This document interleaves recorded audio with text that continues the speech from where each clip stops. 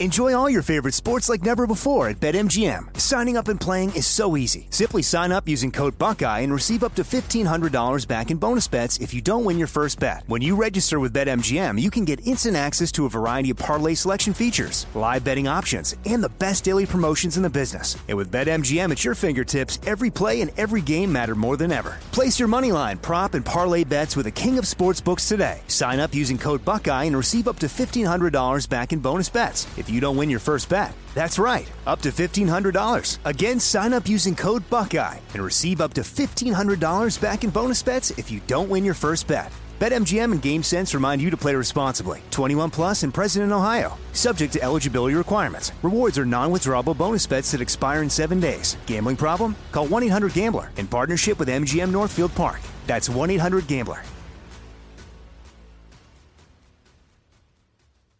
What's up, this your boy Lil Duval, and check out my podcast, Conversations with Unc, on the Black Effect Podcast Network. Each and every Tuesday, Conversations with Unc podcast feature casuals and in-depth talk about ebbs and flows of life and the pursuit of happiness. Unlike my work on stage, I tap into a more serious and sensitive side to give life advice and simply offer words of encouragement, yet remind folks to never forget to laugh. Every Tuesday, listen to Conversation with Unc, hosted by Lil Duval on the Black Effect Podcast Network, iHeartRadio app, or wherever you get your podcasts. Presented by AT&T. Connecting changes everything. When you buy Kroger brand products, you feel like you're winning. That's because they offer proven quality at lower than low prices. In fact, we guarantee that you and your family will love how Kroger brand products taste, or you get your money back. So next time you're shopping for the family, look for delicious Kroger brand products, because they'll make you all feel like you're winning. Shop now, in-store, or online. Kroger, fresh for everyone. Hi there, I'm Zach Braff. And I'm Donald Faison. We're real-life best friends, but we met playing fake-life best friends, Turk and JD, on the sitcom Scrubs. 20 years later, we've decided to rewatch the series one episode at a time and put our memories into a podcast you can listen to at home. We're going to get all our special guest friends like Sarah Chalk, John C. McGinley, Neil Flynn, Judy Reyes. Show creator Bill Lawrence, editors, writers, and even prop masters will tell us about what inspired the series and how we became a family. You can listen to the podcast Fake Doctors, Real Friends with Zach and Donald on the iHeartRadio app, Apple Podcasts, and wherever you get your podcasts. This is the Jabberjaw Podcast Network.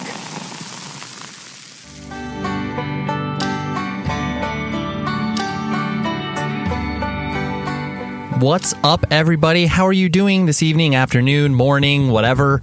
I'm Ray Harkins. You are joining us for a great episode of 100 Words or Less, the podcast, because I have a rad guest on this week. It is Norman Brannon. He is the guitarist for Texas Is the Reason. He also played in a bunch of other bands, but he also, very notably in my life, wrote a zine. It only put out, I want to say, 6 issues, but it was extremely influential in my life and many other people's lives in regards to the way that independent music is documented, a zine called Antimatter. And you can find him on Instagram, but you can find the Antimatter zine on Instagram. I highly encourage that. And he also put out a book, sort of a compilation or a compendium of all of the Antimatter zines together. Revelation put it out, maybe 10, 15 years ago, but it is a spectacular read. Every so often I go back in there and I read the interviews, and they're timeless. They're evergreen. It's one of those things where it's like, oh wow, yes, I can read this interview that took place in 1994, and it's still as relevant today as it was when it was conducted. But anyways, enough of my love letter to Norm. What I want you to do is buy band merch. Obviously, go to rockabilia.com. It is the place where you can buy all of your favorite band merch, and the holidays, they're right there. We're talking a couple weeks. You need to buy gifts. Use this code PCJabberjaw. PC Jabberjaw will get you 15% off whatever your heart desires for the people in your life that enjoy music. You can get ugly Christmas sweaters. You can get long sleeves. You can get short sleeves, all officially licensed by the bands. No horrible bootlegs. Because let's be honest, if you Google band merch, you're going to get some horrible Amazon link, and you're going to buy a piece of merch that, for one, the band isn't making any money, and for two, the quality is awful. So don't do that to yourself or the people you're getting gifts for. Rockabilia.com is the place to go, okay? And myself, what's happening with me? Thank you for asking. I always appreciate that. First of all, email the show, 100wordspodcast@gmail.com. I always love to hear feedback. I'm gathering some thoughts from people in regards to who I should have on for guests next year. And just, how this podcast can continue to, not even so much grow, but just continue to be engaging and fun because, I have fun doing this, but I want to make sure that you, the listener and consumer of said thing, enjoy it as well. So yeah, email me. But I had an interesting experience this past weekend, I think. Yeah. So hung out with my friends in Silverstein. They were playing a show here in town at the House of Blues Anaheim, which is a new House of Blues. It's existed for many, many years inside downtown Disney, but now it's kind of separate from that. And so it was interesting. Like anytime you go to a venue that you know in one form, and then you go into a different form, it's like, oh my gosh, this is a whole new world. And it was, because it was huge. I would say it mimics more of the House of Blues Boston than anything else. But anyways, I experienced something and I got some clarity on it that I just wanted to share with you because I was kind of surprised about this. Well, that's not surprised. That's maybe a bad word, but I was just like, oh, is this what's happening now at shows? And I just kind of missed it because, I'm not going to as many shows as I used to. So in between bands, and most specifically between Hawthorne Heights and Silverstein, they're playing music, obviously. In between every band, you play music. But, they're playing stuff that was very, on brand, where it's like, they're playing Panic at the Disco, Under Oath, My Chemical Romance, and some of their most popular songs. And people in the crowd were, yelling along, and it was basically one huge sing-along, which, of course, many people would be like, duh, Ray, have you not heard of emo nights? And it's like, of course I've heard of those. I personally have never attended one myself, but I know what happens there. And so I just found it interesting. I was like, well, maybe that's because of that. And I was like, is this the House of Blues sound guy that's doing that? I come to find out that Silverstein actually curated the list, and it makes sense. The headlining band wants to kind of curate the evening and experience, and so rather than just relying on the sound person to play whatever rock music in between the bands, they were like, no, we want to get kids pumped up and excited. And so I was like, okay, that makes total sense. And so, but other people, I put this out on Twitter, and other people echoed back the sentiment of like, oh yeah, this is interesting. I've been watching this happen now for a couple years. I've had friends and bands chime in, say, oh yeah, this tour that we just did with Mayday Parade, all of the audiences were singing along like that. So I don't know, what's your experience? I mean, granted, I'm old, so I'm like, almost 40 years old going to shows, but I just hadn't seen it in that form. Because usually, old guy on the porch, back in my day, in between bands, like that was the opportunity for you to like hang out with your friends, whoever you came to the show with. And, I felt like that would have been pretty difficult at that particular show because everyone was, yelling along with the song, which was fine. Like, I don't have a problem with that. I just found it an interesting sea change from what I had experienced at shows. So, yeah, let me know what you think. 100wordspodcast@gmail.com. Anyways, Norm is he's a great individual. Like I wanted him on the show for a long time. Like I said, both Texas is the Reason and Antimatter were very influential in my young music life, not only in me being a fan of the music that Norm created, but his zine was so powerful and incredible. Like, I would scour record stores trying to find copies, old used copies of Antimatter. And then, once, Revelation put out that compilation, I was very excited about that. So I could read all of the content because that's ultimately what I wanted. But Norm was super gracious with his time and I loved it. So here's our chat, and I will talk to you, of course, after the episode is over, where I always tell you who's on the following week. Nice little tease. That means stick around. I always reveal important info, okay? Now, here's Norm.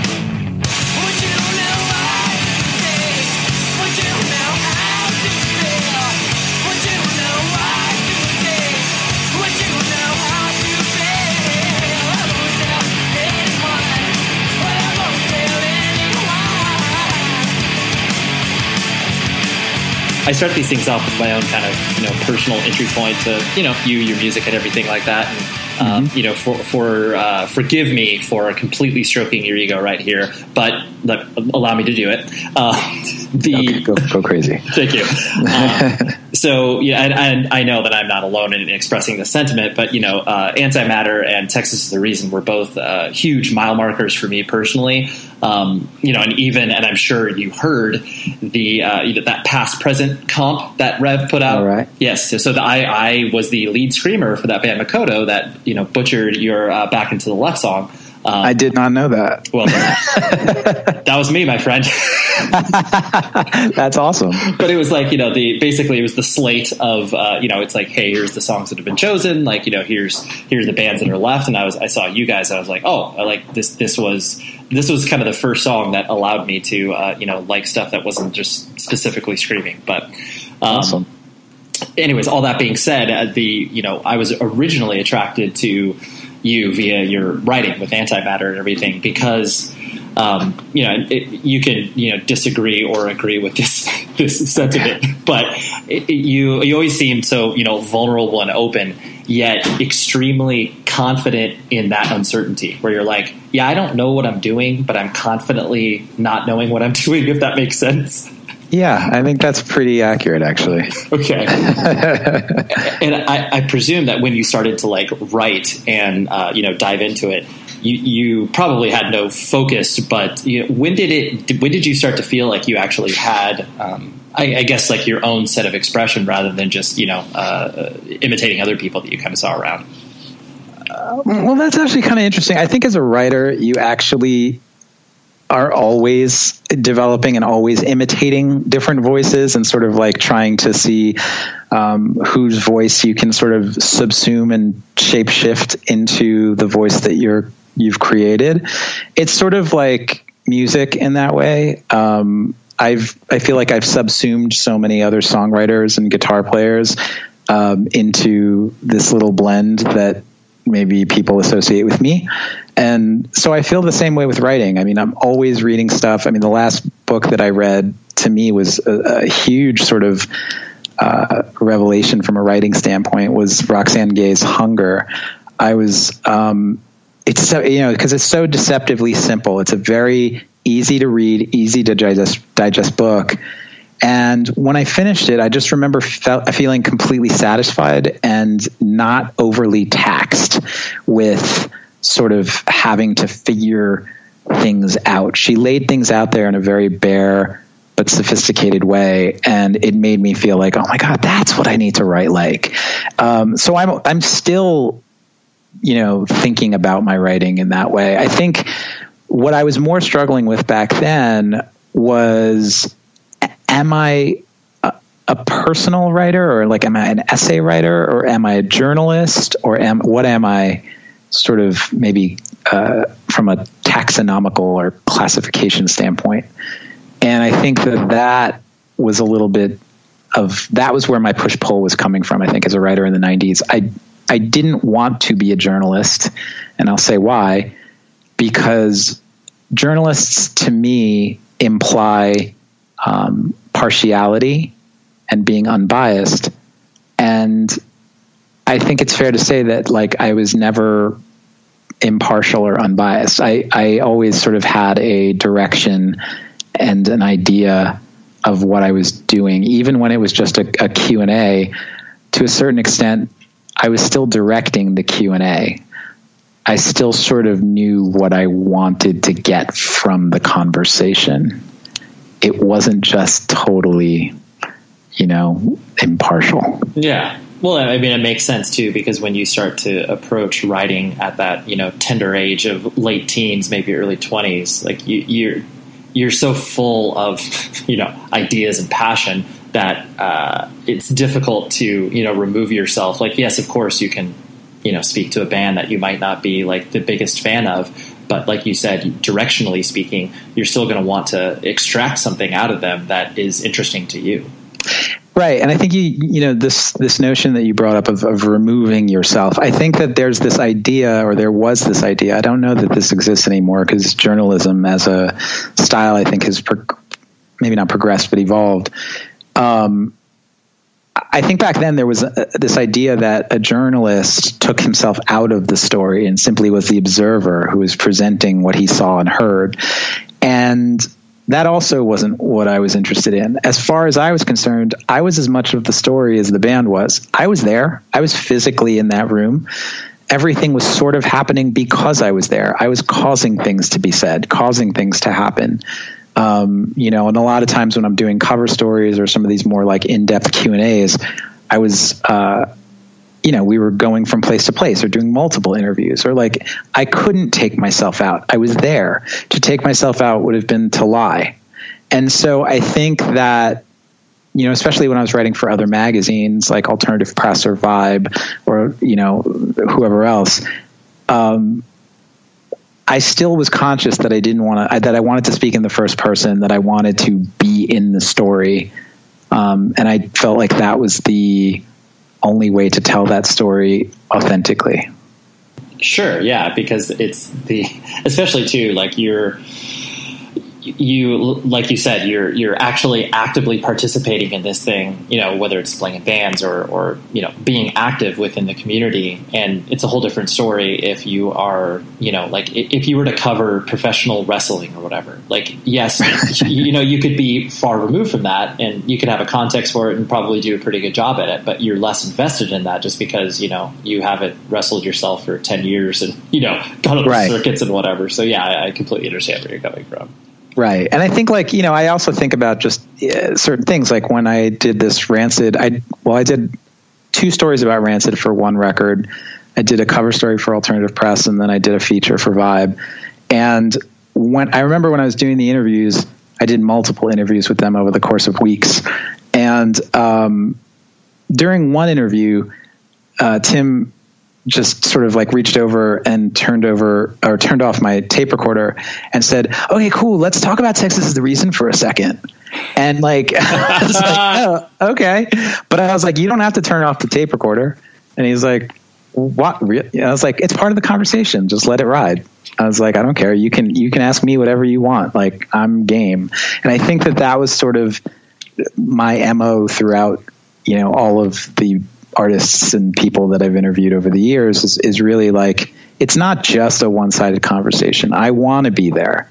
Ask me questions. Let me tell you stuff. We can share stuff together. I'm fine with that. I'm not asking you to put yourself, you know, out there naked while I'm like, you know, bundled up in winter clothes. That's not my deal. Yeah. And I always try to, I mean, clearly I identify with what you're saying, because I mean, I do that myself constantly, but I do find it weird, and maybe just because I've always viewed it through the lens that you're speaking of, I find it weird when people react, you know, kind of negatively, like overtly negatively, like, you know, you can decide to not like a piece or not like a person from whatever they've written or spoken about. But people that take this like vehement, opposition to the idea, where it's like, I want to hear the interview subject respond to questions, and it's like, I'm like, I don't know what world that people like want that just like really cut and dry, like question, interrogation, like, I don't know, it just doesn't make sense to me, I guess. They're boring. I mean, you know, I remember my first interview ever was with Roger Morat from Agnostic Front, and it was in 1989, I want to say. It was right when he got out of jail. And, you know, I felt like a cub reporter. Like, I had my notebook with my questions, and it was very by the book. And, you know, even when I finished the interview, I was like, that sucked. Like, it was just, I knew that wasn't how I wanted to do it. And I never did it like that again. Right. No, I totally get that. So kind of, you know, putting the focus directly on you as an individual.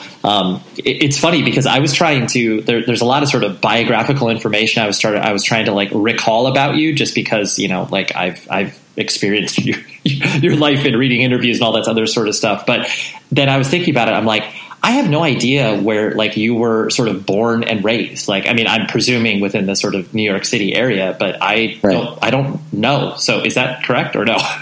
Yeah, no. I mean, so I was born and raised for the most part in Woodside, Queens, which is actually also where Chaka was born and raised. We sort of lived in or near sort of rival projects, I think.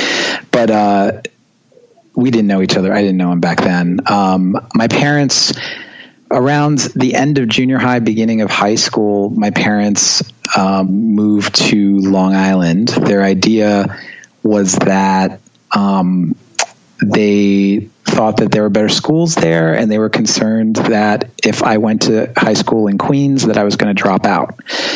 And at that point, I was a really, really good student, actually. So I don't really know where that fear came from. They just sort of got that weird fear.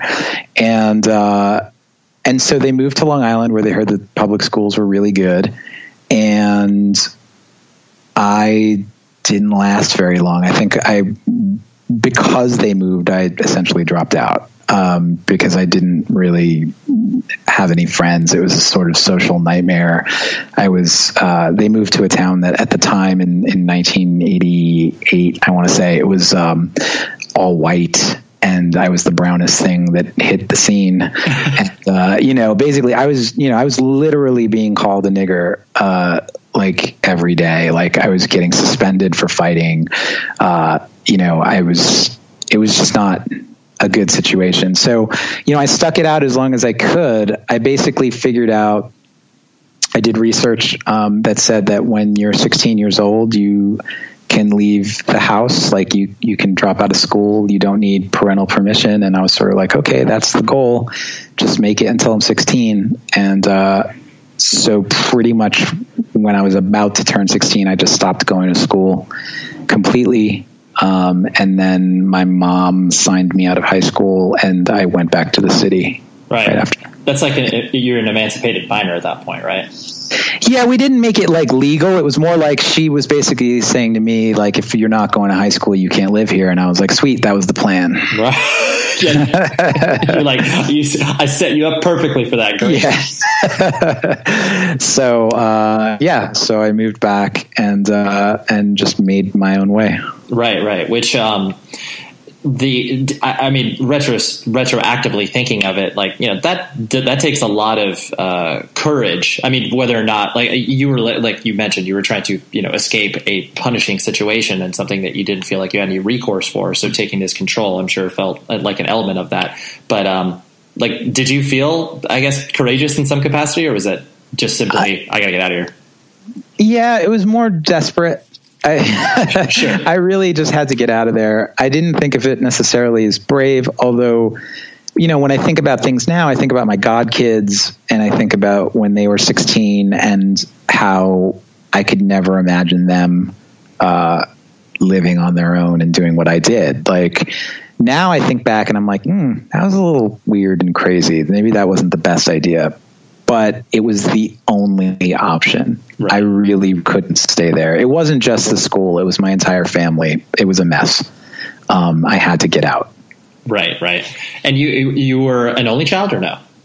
No, I have a full brother and a half brother. Got it. And were you close to them at the time, or has it always been kind of a interesting relationship? That's a good way of putting it. Yeah. I mean, my oldest brother, honestly, it sort of bums me out.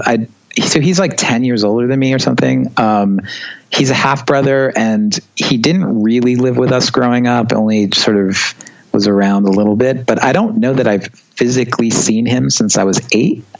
So, it kind of bums me out that we never really cared enough to have a relationship. My brother, that's my full brother, who I grew up with, he's just always been a different guy. He's sort of cut from the same cloth as my parents. My parents were Pentecostal, extremely fundamentalist Christians. And when you sort of take in the Latino Pentecostal sort of world, which I think is even crazier than the white Pentecostal world, right? It's a whole different ball game. And my brother was sort of cut from that cloth. So I think growing up, and especially growing up and realizing that you're gay right off the bat, you're like, these guys are going to completely lose their minds if they find out. And, and sure enough, they disowned me when I came out to them. So I never saw them again. Right. Yeah. Which, there's so much, wrapped up into that of the notion, like what you were saying, where you felt like you had no recourse, like everything that you kind of thought was potentially going to happen, ended up happening in many respects. Yeah. And so like, that's, I can easily see why you felt like the only choice was like, yes, I'm going to strike out on my own as a 16-year-old in New York City. Yeah. And it's funny because I always say, like, I'm not the best poster child for It Gets Better. Like, I could argue that it got worse, but it eventually gets better, I guess. Sure. Through persistence and willpower, it eventually gets better. Hopefully. Right. Well, the storyline's still being written. Yes, exactly. But I think for, a person such as myself, where it's like, whatever, a very typical white middle class upbringing, when I started to experience a lot of these, other people's experiences, either through music and the community that surrounded our independent music scene, you start to realize where it's like, oh, like not only is there power in diversity, but there's power in other people's stories. And I think that, even though I had no difficulties that, were similar to you, I looked at that and I was like, oh, like I still feel very similar to you as far as the attraction to, independent music and the aggression and everything else that kind of happens from that perspective. So it's like, even though you can have all these different backgrounds, you still feel that draw. And that's what I think is so interesting about what it is that we both get attracted to. Yeah. I mean, I think that hardcore provided I think my sort of relationship with hardcore was maybe a little bit more unique. I mean, obviously everybody talks about, I got into hardcore because I was so angry at the world and it expressed my anger and I was able to take it out on people in the pit and, all those things. For me, there were a couple things.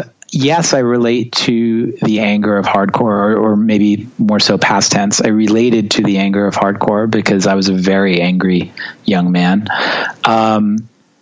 I also thought hardcore provided a pretty good sort of cover for being gay. Absolutely. And as I'm sure a lot of other eventually out queer hardcore kids maybe felt, when I was a skinhead in the 80s or whatever, I was a total homophobe. The show is sponsored by BetterHelp.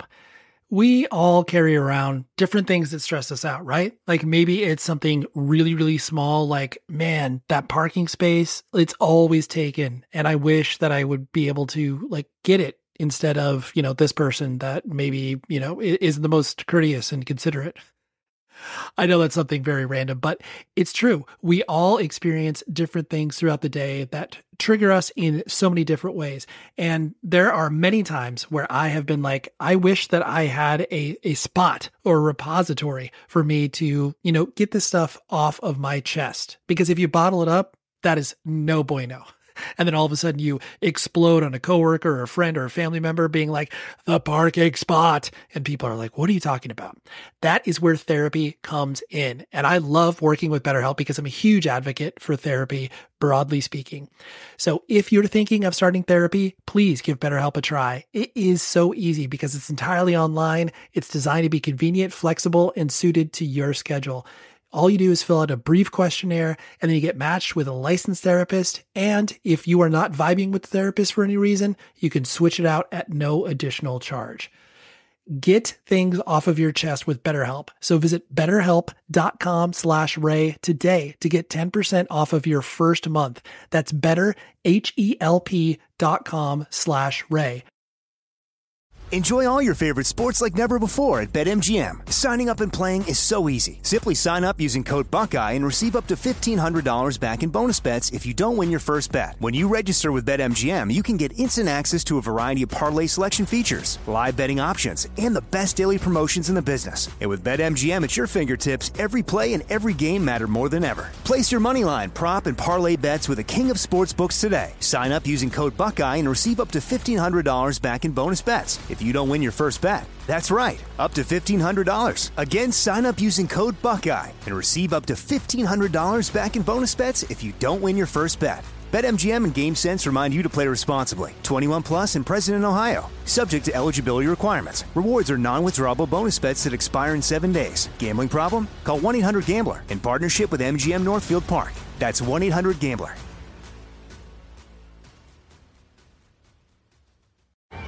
Hey guys, you know what this playground could use? A wine country, huh? A redwood forest would be cool. Ski slopes! Wait! Did we just invent California? Discover why California is the ultimate playground at visitcalifornia.com. Nobody would ever be like, he's gay. No, I mean, I was as homophobic as everybody else in the scene because I was like, that's what I will need to do to survive. And people in New York, it was a big, people bragged about fag bashing. People went to jail for killing gay people. It wasn't just like an imaginary fear that I had. This was operating in our scene. Forget about in the greater city. Just in our scene, queer people were getting bashed and killed. So, it was something that, again, survival. I needed to figure out how to survive. So let me set the scene for you. You've probably been here. It's like midnight. You've watched like 25 YouTube videos of like your favorite band, doing cover songs, doing, studio sessions. And you're like, wow, I wish that there was a app that actually like made this easier for me to discover stuff rather than just like randomly clicking around. That is what YouTube Music is here for. It's a brand new music streaming service combining everything you'd expect from a streaming service with the magic of YouTube to bring it all to life. YouTube Music makes it easy to find the music you're looking for. Official albums, singles, music videos, live performances, even covers and remixes. Like I told you, don't know the song's name? You can search by the lyrics. It's that easy. The YouTube Music app gives you recommendations based on taste, location, and the time of day. You can easily find the music trending around you no matter where you are. So you'd be like, hey, I'm hanging out in a city. Like, what song's popular here? Oh, wow, that's weird. I didn't think that. And with YouTube Music Premium, it's even better. You can get ad-free music that plays with the screen off or while using other apps. Enjoy your music whenever you want it, even when you're offline. So here, stop what you're doing, download the new YouTube Music app today and start a free 30-day trial. Then you can enjoy music for just $9.99 per month. Terms and restrictions, of course, apply. But YouTube Music, it's all here. Trust me, this service is unbelievable. I've been using it the past couple months, and I'm just thoroughly impressed, okay? So try it out. I promise you'll enjoy it, okay? Now, on with the show. Kind of on that same notion where, a lot of basically almost every sort of piece of art that you've put out there from your writing to your music, there always has this theme. And I know this isn't an original theme per se, but that there's always that kind of searching and wandering, maybe a little bit more so than, other pieces of art that speak about, whatever relationships and breaking up or whatever. Right. Do you, kind of retroactively looking at that, do you feel that that's an appropriate characterization of like, oh yes, you are looking for your communities maybe more than most because of your circumstances? Yeah. Well, so a couple things. I mean, one is that I was absolutely, especially like as a younger person, I feel like I was very much community jumping as a way of sort of family replacing. I basically was looking for the people that I felt were, down for me. And I'd probably say that that's another aspect of hardcore that was so attractive to me, that sort of loyalism that, if you're my friend, I'm going to love you till the death, kind of vibe. And when you don't really have a family connection, that's, crucial to your well-being, is finding those people who feel that way about you, who, are going to stick up for you and vice versa. So that's definitely true. And so, it wasn't just hardcore, just wasn't just sort of like, oh, am I part of the skinhead family? Am I part of the hardcore family? Am I part of the straight edge family? Am I part of the Hare Krishna family? Am I part of the queer family? Am I part, it was sort of like, I absolutely was jumping, community jumping, let's say, still looking for some sort of like something to fill the family shaped hole in my heart or something. But I think that the difference now is that I don't believe that there is an end game to the search. I am at a place in my life now where I think, I've had a lot of amazing experiences, a lot of amazing relationships, a lot of things that people have told me that they're jealous of, that, I've experienced. I don't get everything, and that's cool. And so, this time around, I didn't get a family. Okay. I got so much other stuff. And I think I have to keep reminding myself that I don't need to replace them. That's not how it works. You take what you get and be grateful for it. Right. And no, that's true. I mean, it's always the, keeping up with the Joneses, where you're looking at what other people have that you don't. And it's like no matter what, you could be, like I always joke around where it's like, does Coldplay and Chris Martin, do they look at like U2 and are like, God damn it, I wish we were U2. And then does U2, yes. And 100%, like it is a snake eating its tail to the very, very top. Yeah, no, 100%. There's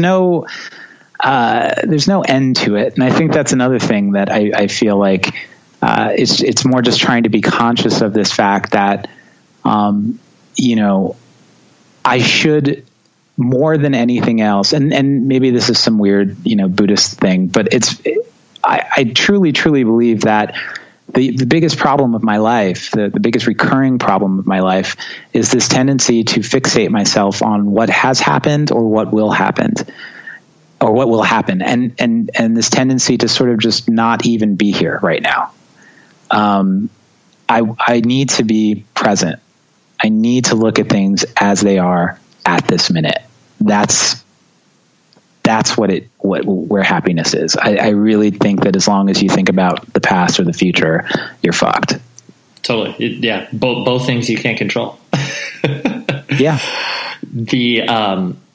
So, clearly you've played guitar in, all the bands that you have, played in and what have you. When was that always kind of the focus for you as you started to, get into music more and start to, contribute to the, hardcore and punk scene, or were there other instruments that you were kind of, drawn to initially? I played drums in my first band. It was, I wanted to be a drummer, but growing up in New York and being a drummer is challenging because everyone lives on top of each other and no one wants to hear you practice.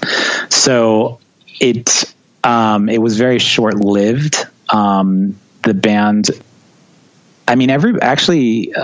it's kind of a bizarre thing. It was, when I lived on Long Island, I met this guy who was in my brother's grade. He was a singer. His name was Rob, and he later became the singer for Black Train Jack. Okay. And then the bass player, I don't even know, I think Rob maybe brought him in, was this guy Scott, who was the bass player for Mind Over Matter later on. And then the guitar player was this skinhead guy that was in our school who I've never heard from again. Yeah, let's say Long Island heavy hitters there. It's sort of for your first sort of random high school band when you're like 13 years old. That's huge. Like, it's kind of cool that three of the four of us sort of went on to do other things that people seem to like, which is cool. But that was very, very short lived. I moved to guitar because it was quieter. And because my older brother played guitar, so there were already guitars in the house. He taught me a power chord, and I sort of just went from there and taught myself how to play the rest.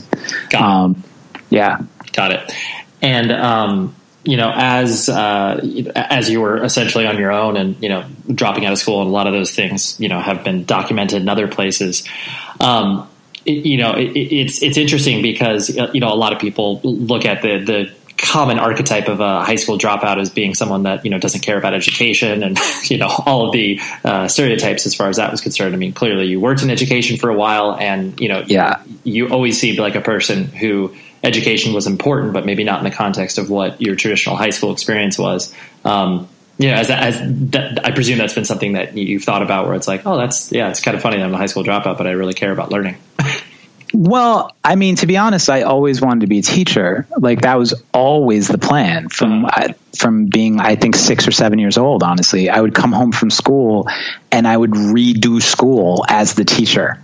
That was what I would do. I would have my dad like make photocopies so I could hand out fake tests to my imaginary students, and I would basically reteach everything I learned in school at home to my imaginary class. So this was like, that was what I wanted to do. There was absolutely no doubt in my mind I wanted to be a teacher. I think that thinking about it now, the dropping out thing, you know, obviously it came from having, you know, an abusive childhood and getting out of an abusive situation with my family. It came out of living on Long Island and not wanting to be there and, you know, feeling completely just desperate and hopeless while I was there. But another thing about it was this. I knew I was gay. And in the 80s and really 90s, there was still this trope of the gay pedophile. There was still this feeling that you couldn't be an out gay teacher.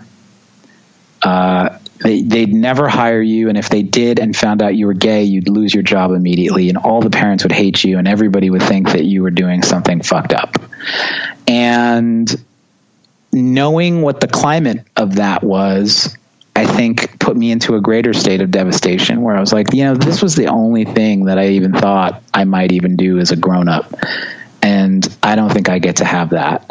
So fuck it. Who cares? I might as well just drop out. Sure. Yeah. That's hard. Yeah. It was, I mean, it's funny. It's not necessarily something that I think I articulated to myself so clearly back then, but as I got older, I realized that it was definitely a big part of it, because when you're dropping out of school, you know, the things you think about are really, okay, if I do this, what am I putting at risk? And teaching was really the only job that I needed that piece of paper for. Because honestly, like, nobody ever asked me for a high school diploma in my life after that. Like, never. This whole myth about the high school diploma and the permanent record, I realized it was all a sham immediately. And I was like, oh man, I should have dropped out ages ago. Totally. I should have been a freshman. Yeah. So I was, you know, once I realized that, I was sort of like, okay, so really I only need this piece of paper to teach, and I can't teach because I'm gay. That was the mindset. Yeah, no, I can understand that. And, you know, yeah, just like I said, that just sucks that you had to obviously look at that and be like, well, okay, that's not even an option. But, you know, on the positive side, the fact that you were able to do it much later and, you know, clearly be able to have an appreciation of it in ways that, you know, you were like, I'm living a childhood dream that I wanted to do. Yeah, it was sort of weird though. Because, you know, I started college when I was 33, right? I think maybe 30. Yeah, no, 33 years old, I won't say. I'm lucky that I still kind of look young. I mean, like, people didn't look at me like the old guy in the room. If anything, they were sort of weirded out when I would start engaging in the class, because clearly I was kind of coming from a level that probably wasn't a 21-year-old kid's understanding of the world. Right. And so then they would sort of maybe get the idea that, oh, he's older or something. But totally, there's some differences here. I remember my first semester back in college. You know, there was a girl that was just hitting on me, and she's like clearly 19 years old. And I remember just like pulling her aside after class, and I was like, honey, you're barking up the wrong tree on a million ways. You know? Totally. I told her, I was like, honestly, I'm technically biologically old enough to have sired you. and I'm gay as hell. So let's just drop it. Right. That's incredible. I think something that I've admired about you as well is, and some people may look at this as you just being a busybody and always trying to get involved with all these other things. But, you've never been a person where that you've kind of just stuck to your lane, so to speak. It's like, yes, you may have played in just like one band over, a period of time, but you've always been involved on multiple levels of, not only the music industry, but just kind of entertainment as a whole. That usually, I not everybody does that, even in the context of like, punk and hardcore and stuff. Like there are people who simply attend shows and maybe play in a band, but are not really kind of booking shows and doing the other things. Right. Where do you think that drive kind of came from inside of you? Or was that just like simply a function of like, oh, I just like this. I'll try this out. Well, I mean, it started with survival. Okay. It started with being, 16, 17 years old and, sort of trying to put my ducks in a row in terms of what can I do to make money? What can I do to not starve to death on the streets of New York? And, I was lucky that I had this sort of hardcore family that, looked out for me. My first job in the city was managing a health food store, where my coworkers were Chaka from Burn and Mark from Supertouch. And Mark got me the job and basically said, look, Chaka is probably going to be leaving soon. So when he leaves, you can take his position. You'll get paid more. I was like, great. So I did that. And I sort of just did that in between, I'd say 108 and Shelter. Then when Shelter happened, I started touring with them and I had this idea where I was like, I'm going to just save all the money I make from Shelter to figure out what my next move is. And I put all that money pretty much into antimatter. And then I made a living doing antimatter. I figured out how to make a fanzine profitable, I guess, which is really crazy. Right. Still to this day, I'm sort of like, I was a professional fanzine writer. That's weird. I still think that's weird. Now it's not to say that I was like living large. I was definitely still living very humbly, but I was living, and that was, amazing. Then after antimatter, I had Texas. That sort of carried me over. And then after that, like I said, it's survival. It's sort of trying to figure out, what a person in my situation can do to exist in the world. And I was lucky enough that in the 90s, I think having kind of evenly split my time between writing words and writing music, that kind of opens up a lot of doors that are interesting doors that I don't know that would have opened up otherwise, including, things like, I was a writer for the Thursday documentary Kill the House Lights, which was super fun to do. I did all the interviews and it was a great experience. I was also a TV host for a few years on a show called The Deal for Here Networks, and it was basically a queer pop culture show, and that was very weird. I don't even know how I felt about it being on TV. Like I don't consider myself to be a natural at TV hosting or anything, but everybody there, all the executives were like, you're amazing. And I was like, okay, cool. And I think it had something to do with that, what you learn from being a performer, from standing on stage in front of people and thinking about what do I look like right now? I would sometimes watch videos of myself playing shows and be like, ooh, that move's bad. Don't do that. You know what I mean? Like you'd sort of like see how you look like, and you become more conscious of your movement and more deliberate about how you present yourself. I've started, I had these house record labels, from 2000 to 2004, which was also great when I was DJing. So yeah, I've sort of just gone with whatever inspired me at the moment. I always joke about following my muse. It's frustrating, I think, to other people because I do tend to just jump around quite a bit and not necessarily. I don't like to stay on one lily pad for that long. Right. Yeah, and that makes sense. I mean, the just the function of living a life that's dedicated to the arts, whatever that may mean. It means that you usually have to wear 10 different hats in order to make things, work from a functional human level, as opposed to, just like you said, following your muse and being like, oh, I don't care about money. It's like, well, you kind of gotta like, right. And I mean, I've had regular jobs when I need to. I don't think there's any like shame in that. I think that sometimes artists get this sense that if they're not making their living by doing that, that they're somehow a failure. But in my experience, I feel like when I am making a living doing my art, it puts undue pressure on my art. It puts sort of like a stain on my creativity in a lot of ways. And it's something that I almost have to pivot from at some point in order to not just be completely disgusted with it. I don't feel good when I'm it doesn't like, I don't know how to explain it.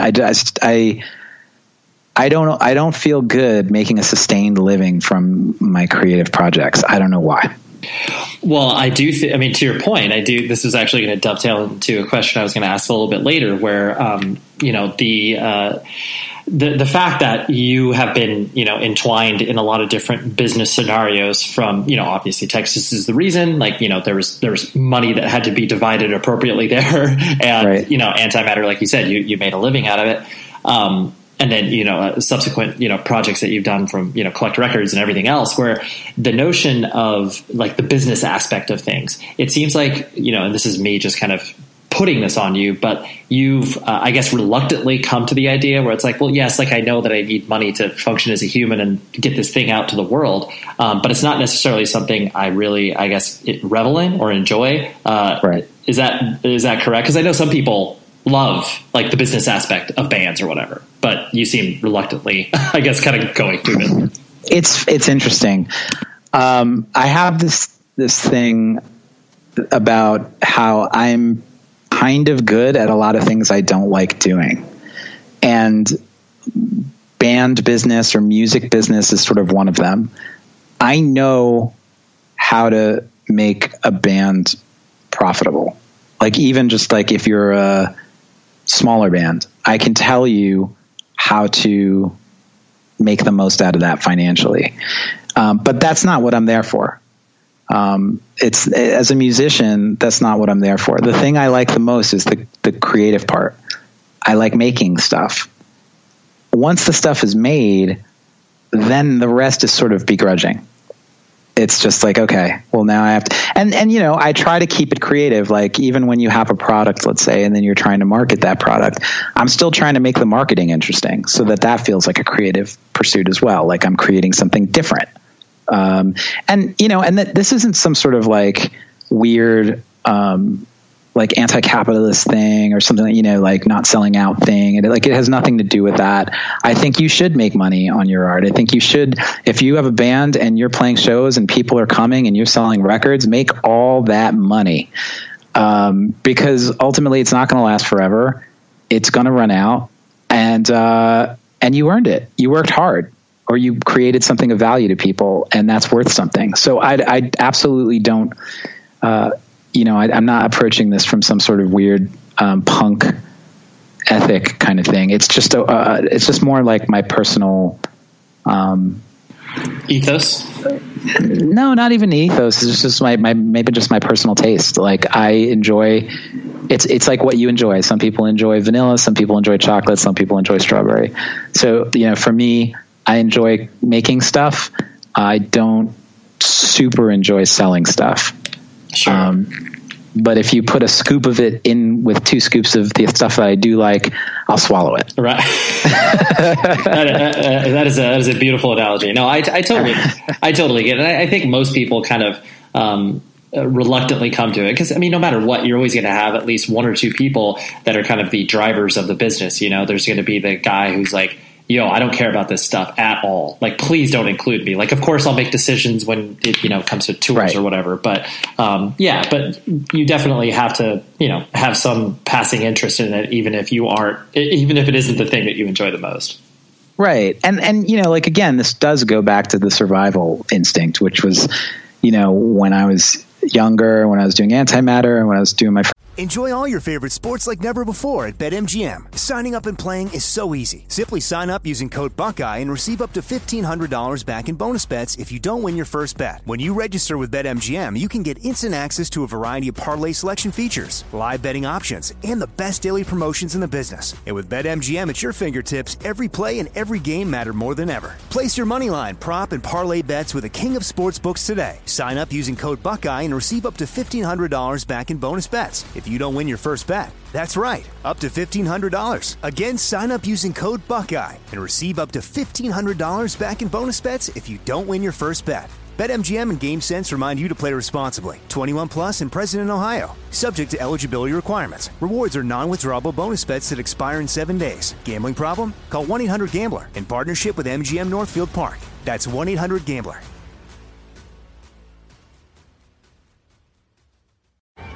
Hey guys, you know what this playground could use? A wine country, huh? A redwood forest would be cool. Ski slopes! Wait! Did we just invent California? Discover why California is the ultimate playground at visitcalifornia.com.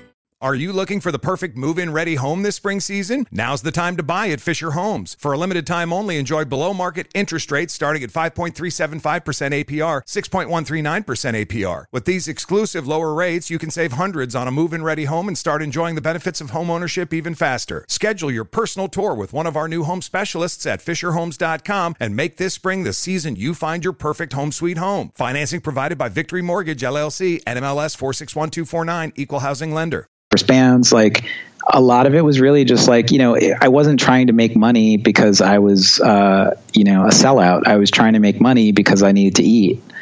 And, you know, when I needed to get a job, I was the first person to go get that health food store job. So props to the Cosby Show guy at Trader Joe's. Prana was my Trader Joe's. And, and I did what I had to do. But ultimately, yeah, like it's a lot of work. Being in a band or doing a fanzine or writing or doing whatever it is, those things are all a lot of work. And, you know, you deserve to do that for a living if that's what you want to do. Yeah, absolutely. No, I totally get that. In a world where everyone is confined to their homes, society begins its largest binge watch to date. In the hallowed library of Hulu, or perhaps on a shelf of DVDs you haven't looked at in a decade, is a show that perfectly encapsulates life in the early aughts and launched a friendship that would inspire millions. Hi, I'm Zach Braff. And I'm Donald Faison. In 2001, we starred in Scrubs, a sitcom that revealed a glimpse of what it was like to survive a medical internship. As Turk and JD, we explored guy love. Nearly 20 years later, a lot has changed. We're not Supermen, but we're still best friends. Given the mandatory lockdown, there's no better time to relive the series that brought us together in the first place.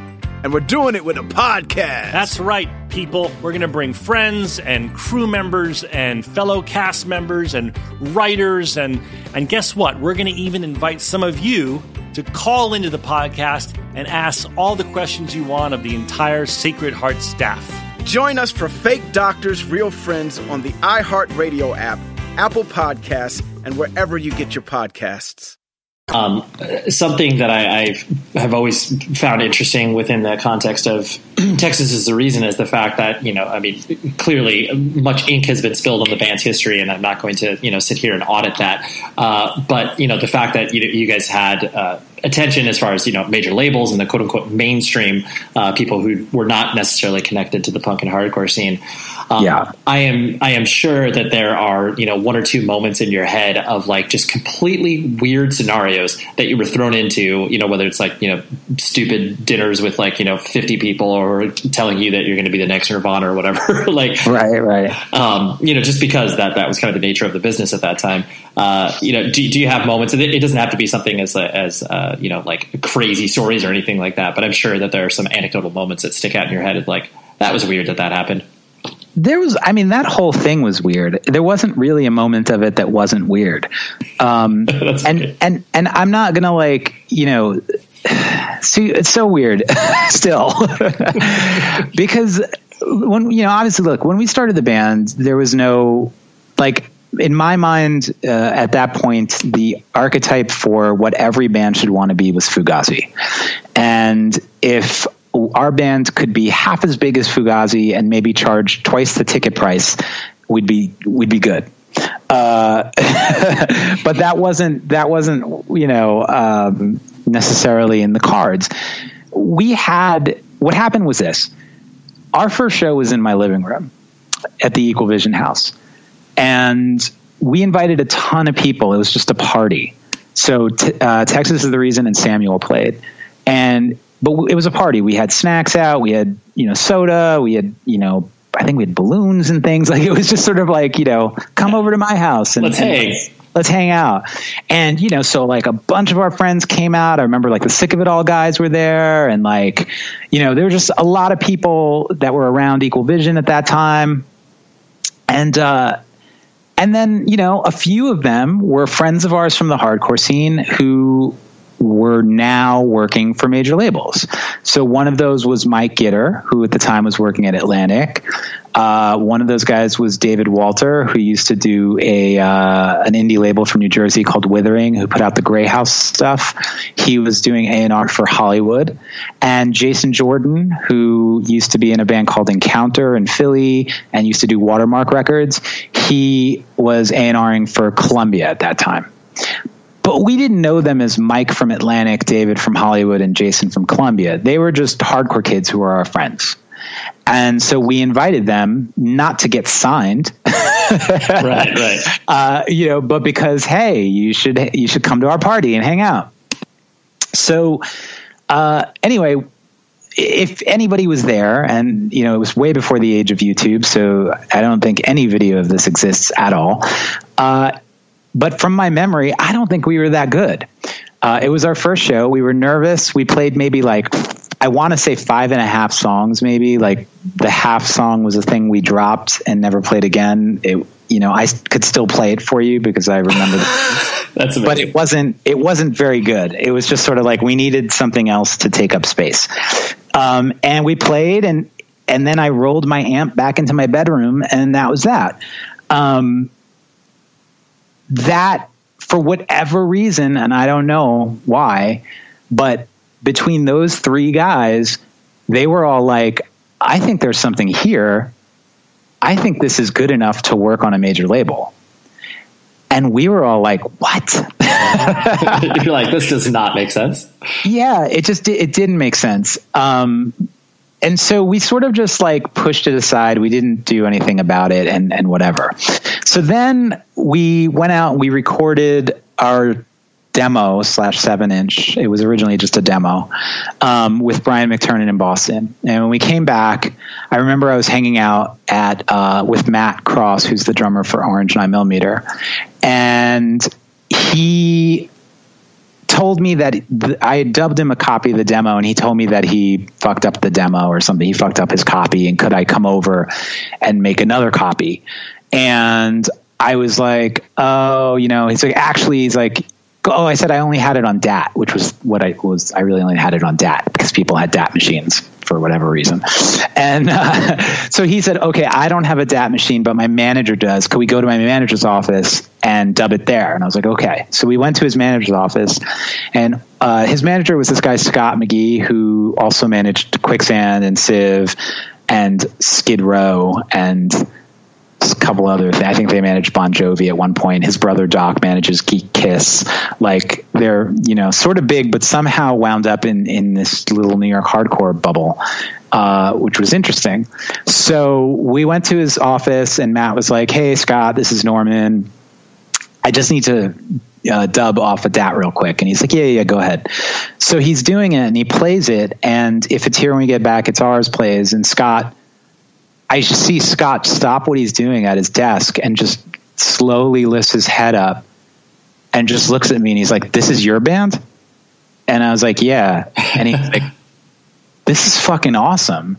And I was just like, okay. And I remember the joke was that he had said about Garrett, he's like, you don't sing, do you? And I was like, no. And he's like, that kid's got pipes. And so we always used to joke with Garrett that he's got pipes. He's got pipes. Pipes for days. Yeah, you got them pipes, man. But almost immediately then we had somebody who now wanted to manage us and potentially, get us a record deal. We never did that because again, we were just sort of like, that's not the route we want to take. We're sort of happy just being an indie band. And that's why ultimately when we did sign with Revelation, we signed for multiple records, because we thought that if we signed a contract for 2 records and an EP, that the major labels would leave us alone. But what I found out was that only made it worse. Right. Yeah. And that's a motivating factor. It absolutely was. And basically now everybody was like, on top of the millions of dollars they wanted to give us, they would buy out our contract from Revelation. So it was just like, okay, there was a point where we just felt like, I don't know if we can win here. Like, and the record the album came out and the album was doing really well. And at that point, I think, there was just this feeling of like, maybe the thing that they're seeing is real. Like, why would they be, so adamant about this? Like, we've said no, like for like 2 years straight, and it's just exhausting and we're tired. And I think we, at that point that we started to take it more seriously and started actually taking meetings with people, like legitimately, to see what it was all about. And, at the end of the day, we did choose Capitol, and we were going to sign with Capitol. But as the story goes, we broke up the week we were going to sign. So we never actually signed. Didn't get that sweet advance cash. But since you've clearly done the reunion stuff with Texas is the Reason over the since 2006, and again in 2013, I want to say. Whereas now it's like, normal for every band that's ever existed to play shows, 10 to 15 years after they quote unquote broke up or whatever. Right. How does nostalgia kind of sit in your head? I know we kind of spoke about that as far as, you were saying the only moment that you can control and focus on is, what's right in front of you. Right. Everything else is kind of useless. But there has to be certain elements of like, oh yes, like nostalgia is a powerful thing. It's a drug. It overwhelms people. But I guess how does it kind of relate to you and the art that you create and everything like that? I think my opinion about nostalgia has shifted a bunch over the years. I think it's great that people are nostalgic about the band, for example, like meaning that it's weird, but flattering to when you get an email from someone who's just like, oh my God, you soundtracked my high school or something like that. I'm like, okay. I love that. I love that I was a part of that person's life in some small way. And there are a lot of artists who've been that for me. So I appreciate that. From my level though, I'm not nostalgic in the sense that I'm not misty-eyed about that stuff. Like, I don't sit around going, those were the days, like that's not really, I don't feel that way. I think that it was great. And it was a happy and lovely experience to have gone through everything that I've done. But it's not anything that I want to return to per se, like as it is. In other words, like I don't want to feel the way I did in 1995 because guess what? I was a miserable person. It was terrible. Yeah. Sure. It really was. I was miserable on a million different levels. I was miserable as a punk kid in a hardcore band. I was miserable as a, closeted gay person. I was miserable as, a trauma survivor. I was miserable in so many ways trying to sort out what was going on with my life. And, the fact that I made a few cool tunes, I'm amazed that I was even able to do that. I should have been just paralyzed in bed that whole time. So I'm not nostalgic for that. What I think I've shifted to now is more of a sense of owning history. And what I mean by that is that I've seen there were a lot of great bands from that era, for example, who don't have the same staying power as Texas is the Reason, not because they were better or worse bands, but largely because of situational factors. Their record labels didn't survive and everything went out of print, and maybe they didn't tour enough, or, whatever it was. A lot of situational factors. We hit a lot of things at the right place at the right time on the right label with the right kids, and, hooray for us. But we also understand that, that there's certain situational things. One of the reasons we exist is because our record label never went under. The album's always been freely available, and you can buy it at any time, and go on iTunes now and buy it. But, a band like Lincoln, you can't find anything. A band like Samuel, you can't find anything.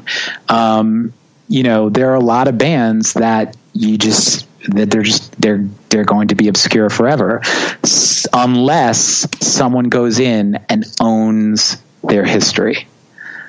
If one of those bands goes in and says, you know what, we were good and people deserve to know that we were there, that we existed. Totally. And that's something that I think is mega important. And I think that's sort of why I've been thinking about Antimatter a lot more, because Antimatter, was something that maybe I was a little modest about, I guess, on some level. But in recent times, like even in the last month since I've started the Antimatter Instagram, I started to realize, like, no, you know what? Like, you've got to own this and be proud of this. You actually did something that I think pushed the culture, that affected hardcore culture in a way that I can probably trace from, the first issue to the last issue. And, I'm not saying that it was the only horse in the battle, but it was a pretty important horse, I think. And it gave me the opportunity for Texas Is the Reason to be a thing. If there was no Antimatter, I don't know that the scene would have been ready for what Texas Is the Reason was. Definitely. Yeah. No, I see what you're saying, where it's like the sort of contextualizing and the embrace of past work isn't, the high school football player talking about their championship game or whatever, those tropes that exist. But there is a notion that it's like, yes, like this was not only was important to me, but this was important to, even if it's a small group of people, like it doesn't matter. It could be 10 people. It's like those things are totems, and those things are important to put in context. And like you said, you're going to be the only one that can be the driver behind that. It's like, people like myself and many others would be like, oh yeah, like Antimatter, like should be a book, but like, what am I going to do? Am I going to be like, hey Norm, hey, I'm going to put out a book of this thing that you did. You'll be like, what? I don't know. Well, that's what I'm saying. And even like, that's the thing. Like, one thing I realized with Texas Is the Reason, for example, is that, I feel like the hardcore scene sort of like turns over every 6 or 7 years. Like every 6 or 7 years, I start getting more phone calls from promoters that are like, you should play this fest. You should play that fest. I get more emails from kids who are like, I never got to see you play. And I'm literally like, dude, we literally just played like 4 years ago. It turns over. And I think even more so when you're talking about a fanzine, which, at its height, the last issue of Antimatter sold 5,000 copies. That's amazing for a fanzine. Absolutely. But but when you look at the amount of people who have been in this scene since that issue came out, 5,000 is paltry, right? Like, how many people have come in and out of this scene since 1995? Thousands and thousands of people. So it's, it's something where if I don't go in and sort of, put my flag down into the dirt and say I was here, it's going to get forgotten. And a piece of sort of history that I think is consequential will go missing. Sure. Absolutely. No, it makes total sense.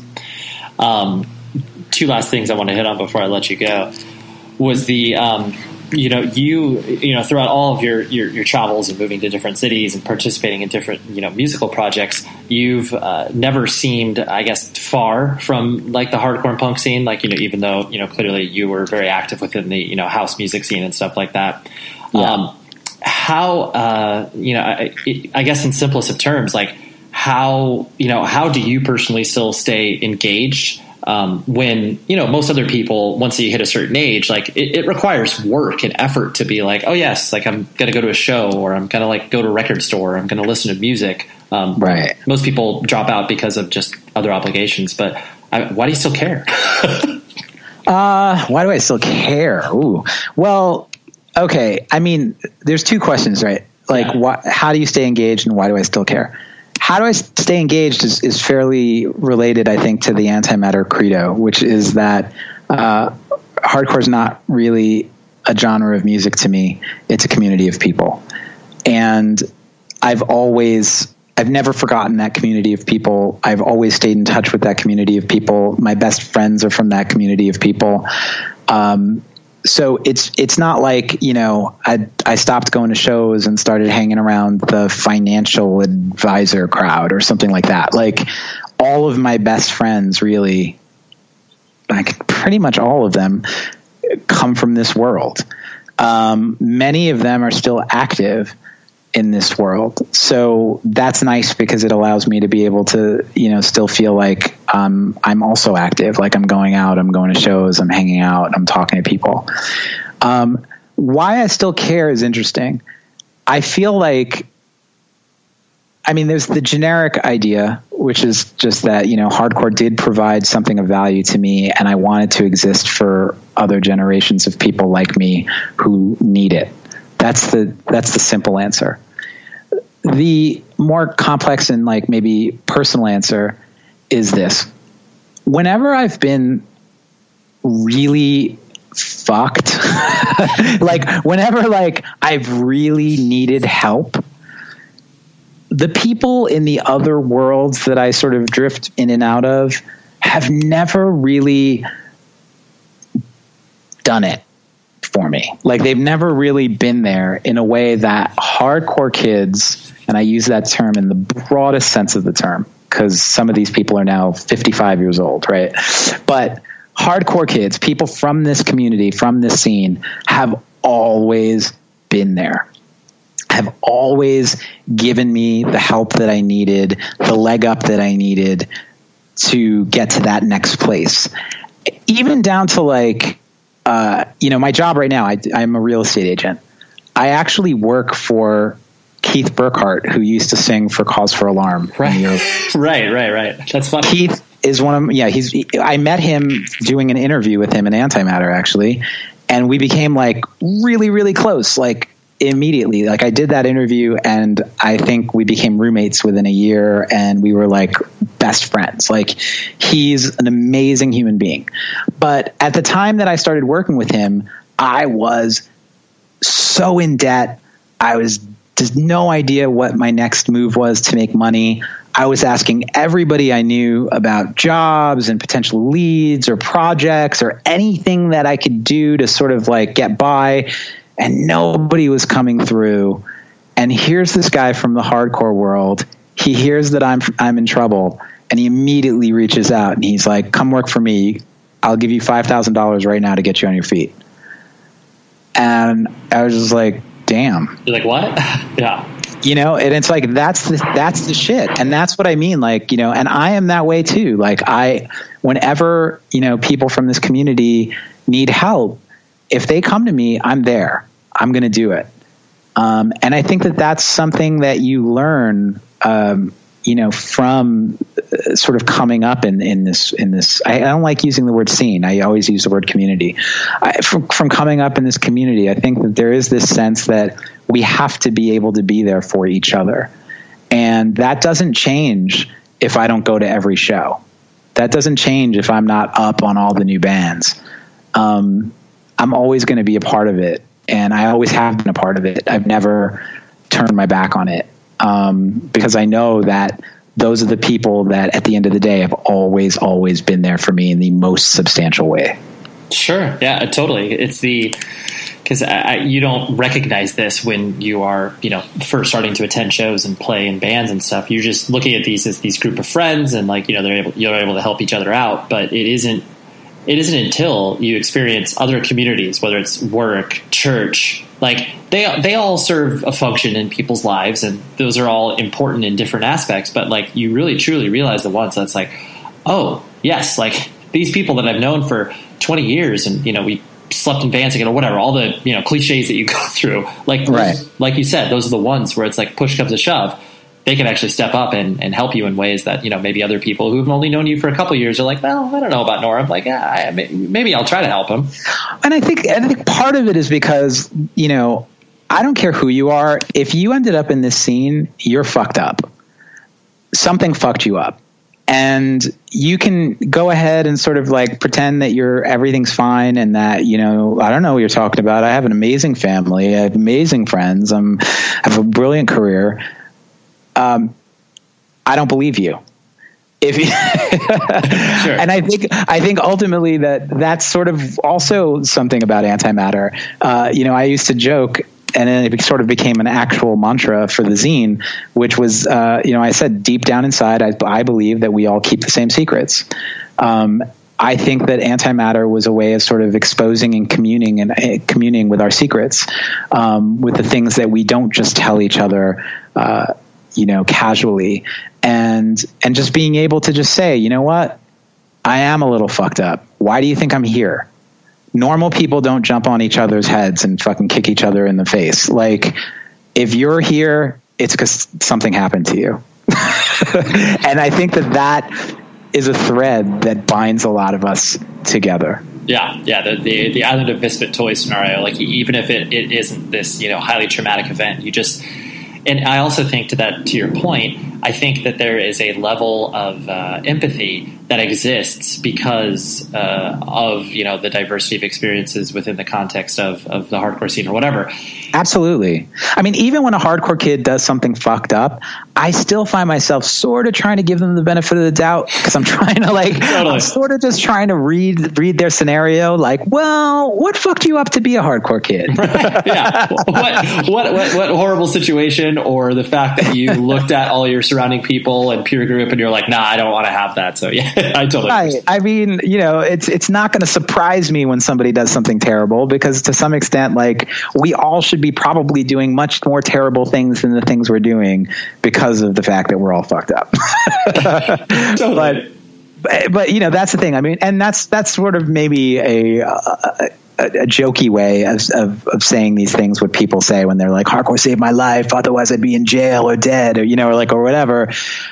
Look, we all have stories, and some are more extreme than others. But I think the point is, again, like when I did this Snapcase interview in Antimatter, and Scott, their guitar player at the time, told me that he tried to commit suicide, I would have never guessed that in a million years. To me, at that time, I remember just thinking, like, Scott was this, like, so, well put together, handsome guy. Like, we used to call him the Jaw, because he had this sort of like model's jawline. Like, he was just like, so, he was an amazing guitar player. Like, it was all this stuff. And then he told me that story, and I was just like, oh yeah, okay, I forgot you were a hardcore kid. Right. Totally. Right. Oh yeah, that's right. Yeah, I understand. We all have these dark things that we're carrying around. Yeah. I get it now. Right. And that's sort of what antimatter really was. Like, it was almost like digging deep to try to figure out what fucked you up to be here. Yeah, totally. No, I totally understand that. And actually, that just you completely teed it up without you even knowing it. This is the last thing that I was going to ask, which is something that you have asked many people during Antimatter. You probably know where I'm going with this. Where when was the last time you cried, Norm? Yeah. Well, so it's been a week. That's good. Maybe a little more than a week. So it was watching a TV show, because that's what. That's the spot you're in. Yeah. No, I mean, I definitely look. I am a crier. Like, I cry at TV all the time. But this particular show, I was watching Making It with Nick Offerman and Amy Poehler. And it's supposed to be, when I talk about Making It to people, I describe it as this show that's sort of like the Great British Baking Show. Like, it's sort of like a very wholesome, reality competition where nobody sucks and everybody's really nice to each other. And, it's a nice breath of fresh air from trashy reality competitions, which I also love.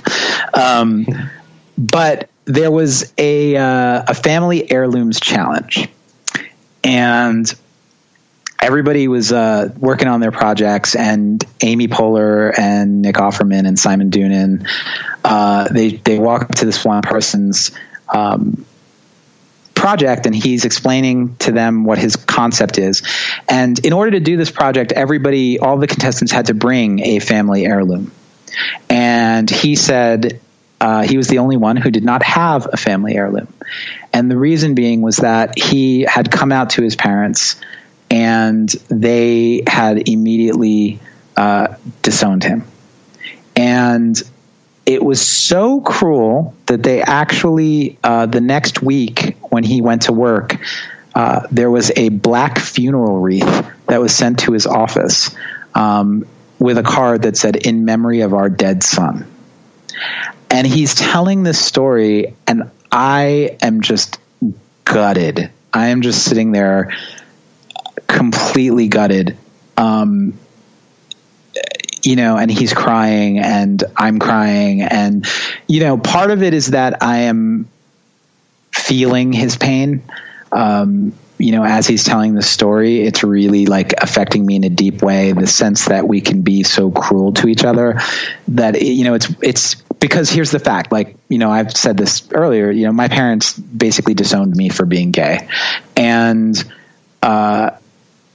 they didn't send me a black funeral wreath. That's sort of twisting the knife in a way where there's no reason to do that unless you're an absolutely cruel, you should go to hell type person. And I didn't necessarily get that, but knowing how difficult it was just to be disowned without the twist of the knife, it really just broke my heart. And I think that was something that I was pretty raw, I think, that whole night. And I really actually even thought about trying to find him on Facebook, just wanting to talk to him, because it had just affected me that deeply. Sure. But like I said, it's not, I think being disowned is not something that you get over. I found out that my parents were dead by Googling them. Otherwise I would have no idea. So, all those things open up old wounds. Every time it's their birthday, I still have a wound that's open, so I get it. And I get this guy's pain, and it really just was, it was a bit much to handle. Sure. No, absolutely. I mean, yeah, because most people, I'm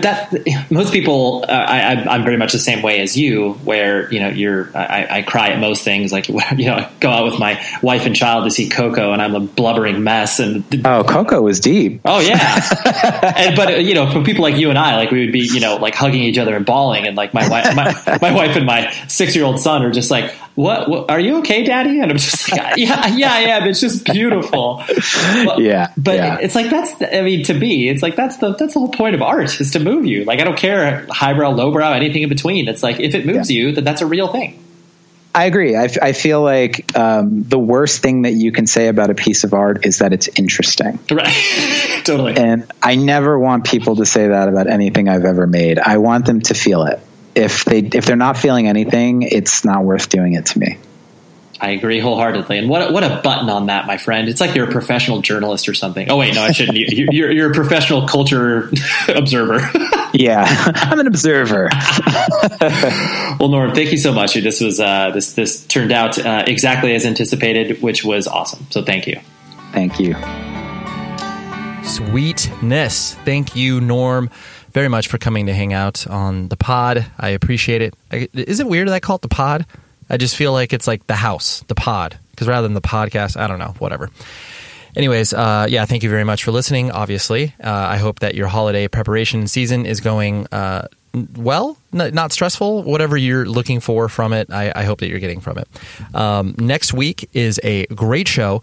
This was an interview I conducted a while ago, but so I had to move it around a little bit. But Jeremy Stith Stith, right? Yeah, Stith. Just wanted to make sure that I wasn't butchering his last name. Jeremy Stith. He's the vocalist for an incredible band here from Orange County called Fury. A hardcore band, but they've got a lot of interesting influences going on. He also plays in an incredible band called Gem on the side as well. That's sort of like 90s power pop. It's really cool stuff. Jeremy and I just started to email each other, and he was like, I'd love to come on the show. And I was like, yeah, you're an interesting dude. I would love to have you on the show. So we did that, and that is what's happening next week. So please, like I always encourage you, to be safe, and please do that, okay?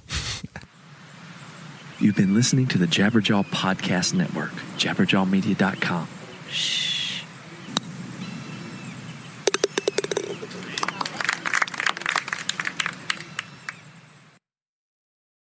Hi, I'm Esther Dean. I've made my life by writing songs like Fireworks by Katy Perry, Super Bass by Nicki Minaj, What's My Name by Rihanna, just to name a few.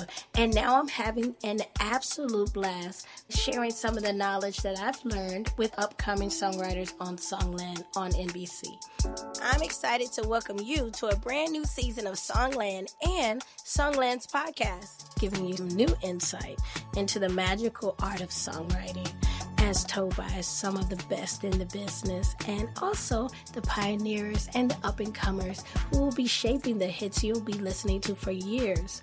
We have an amazing roster of talent this season. I promise you don't want to miss one single episode. Don't miss Songland, Monday nights at 9 Central, and join us here on Songland's podcast, available every week after the show on the iHeart app or wherever you get your podcasts. The show is sponsored by BetterHelp. Trust me in saying that no matter who you are, mental health challenges can affect you, and how you manage them can make all of the difference. That's why everyone should have access to mental health support that meets them where they are and helps them get through.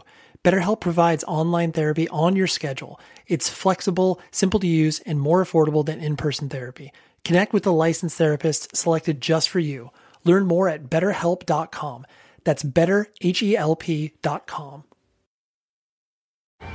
Hey guys, you know what this playground could use? A wine country, huh? A redwood forest would be cool. Ski slopes! Wait! Did we just invent California? Discover why California is the ultimate playground at visitcalifornia.com. This is Malcolm Gladwell from Revisionist History. eBay Motors is here for the ride. With some elbow grease, fresh installs, and a whole lot of love, you transformed 100,000 miles and a body full of rust into a drive that's all your own. Brake kits, LED headlights, whatever you need, eBay Motors has it. And with eBay Guaranteed Fit, it's guaranteed to fit your ride the first time, every time, or your money back. Plus, at these prices, you're burning rubber, not cash. Keep your ride or die alive at ebaymotors.com. Eligible items only. Exclusions apply.